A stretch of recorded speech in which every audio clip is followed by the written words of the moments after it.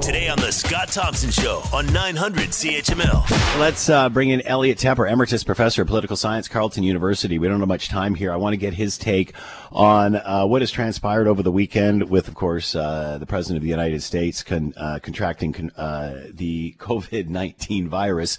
Elliot, thanks for taking the time. I hope you're doing well. I am. Thank you. So your thoughts, now that he has this, he's been out, we know what he's been doing over the weekend.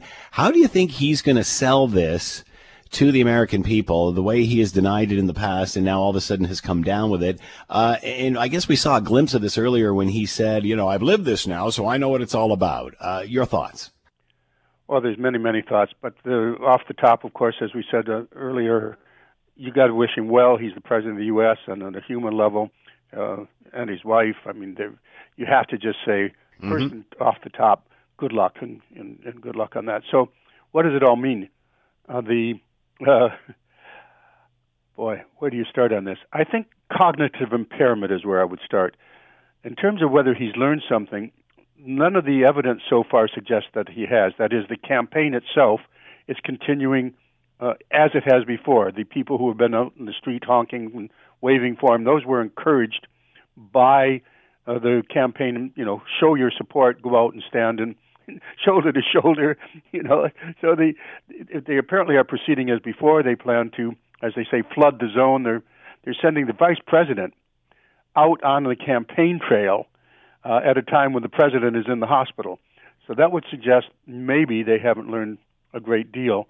They do plan to maintain and also the Biden campaign has said, well, we're pulling our negative ads, but the Trump ads remain. I've seen several of them, very pointed. I think the word nasty comes to mind. So I don't see any change in behavior there. My concern, Scott, is cognitive impairment. I mean, many concerns. You worry about his health, but the president of the United States is now on medicines which are known to cause impairment of the cognitive functions, and the term paranoia comes. Well, he doesn't need any more paranoia. But here we have the president of the U.S.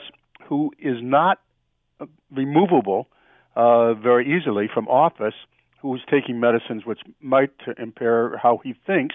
And there's something called long haulers, people who have had this disease but have recovered from it. They don't really fully recover, not physically, but also something called brain fog.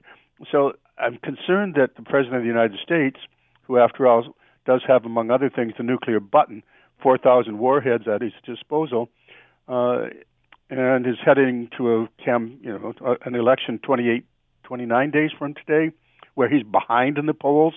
So there's a lot to be talking about here.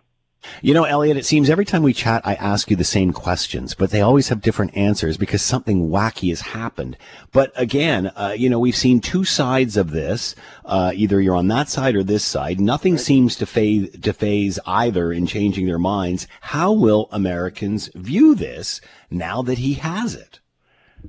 The first polls are coming out right now. The question of a sympathy bump was raised immediately. Rally around the president in a time of need, and the initial polling shows that's not happening. You could posit, though, a longer term, and you can only posit, you can only think about it, suggested that he's used a lot of religious imagery right from the start. He said, I am the chosen one. If he recovers from this, I think there's going to be probably a lot of talk about resurrection.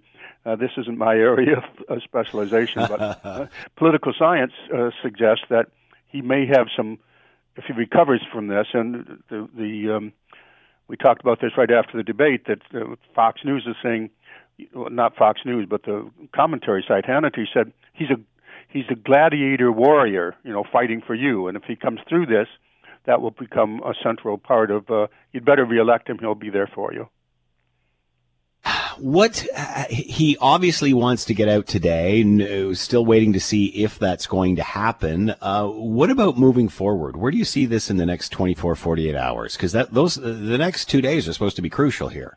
Yes, well, we talked about, what if, and right now we have just the scantest of information, and we should comment on that.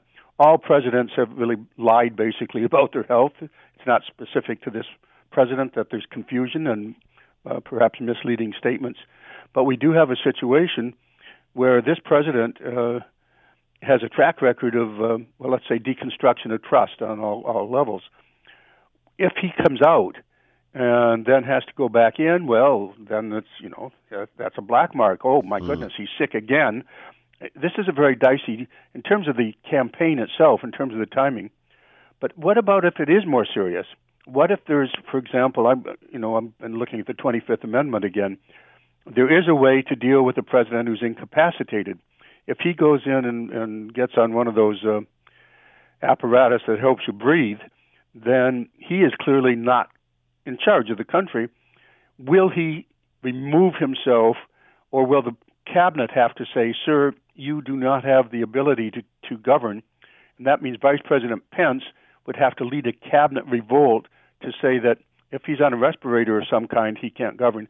So we are into some very dicey areas. Wow. This could go any way still. Elliot Tepper has been with us, Emeritus Professor of Political Science, Carleton University. Elliot, is always fascinating. Next time we're going to have more time, I promise. Busy day today. But you be well. And you and everybody listening. The Scott Thompson Show, weekdays from noon to 3 on 900 CHML.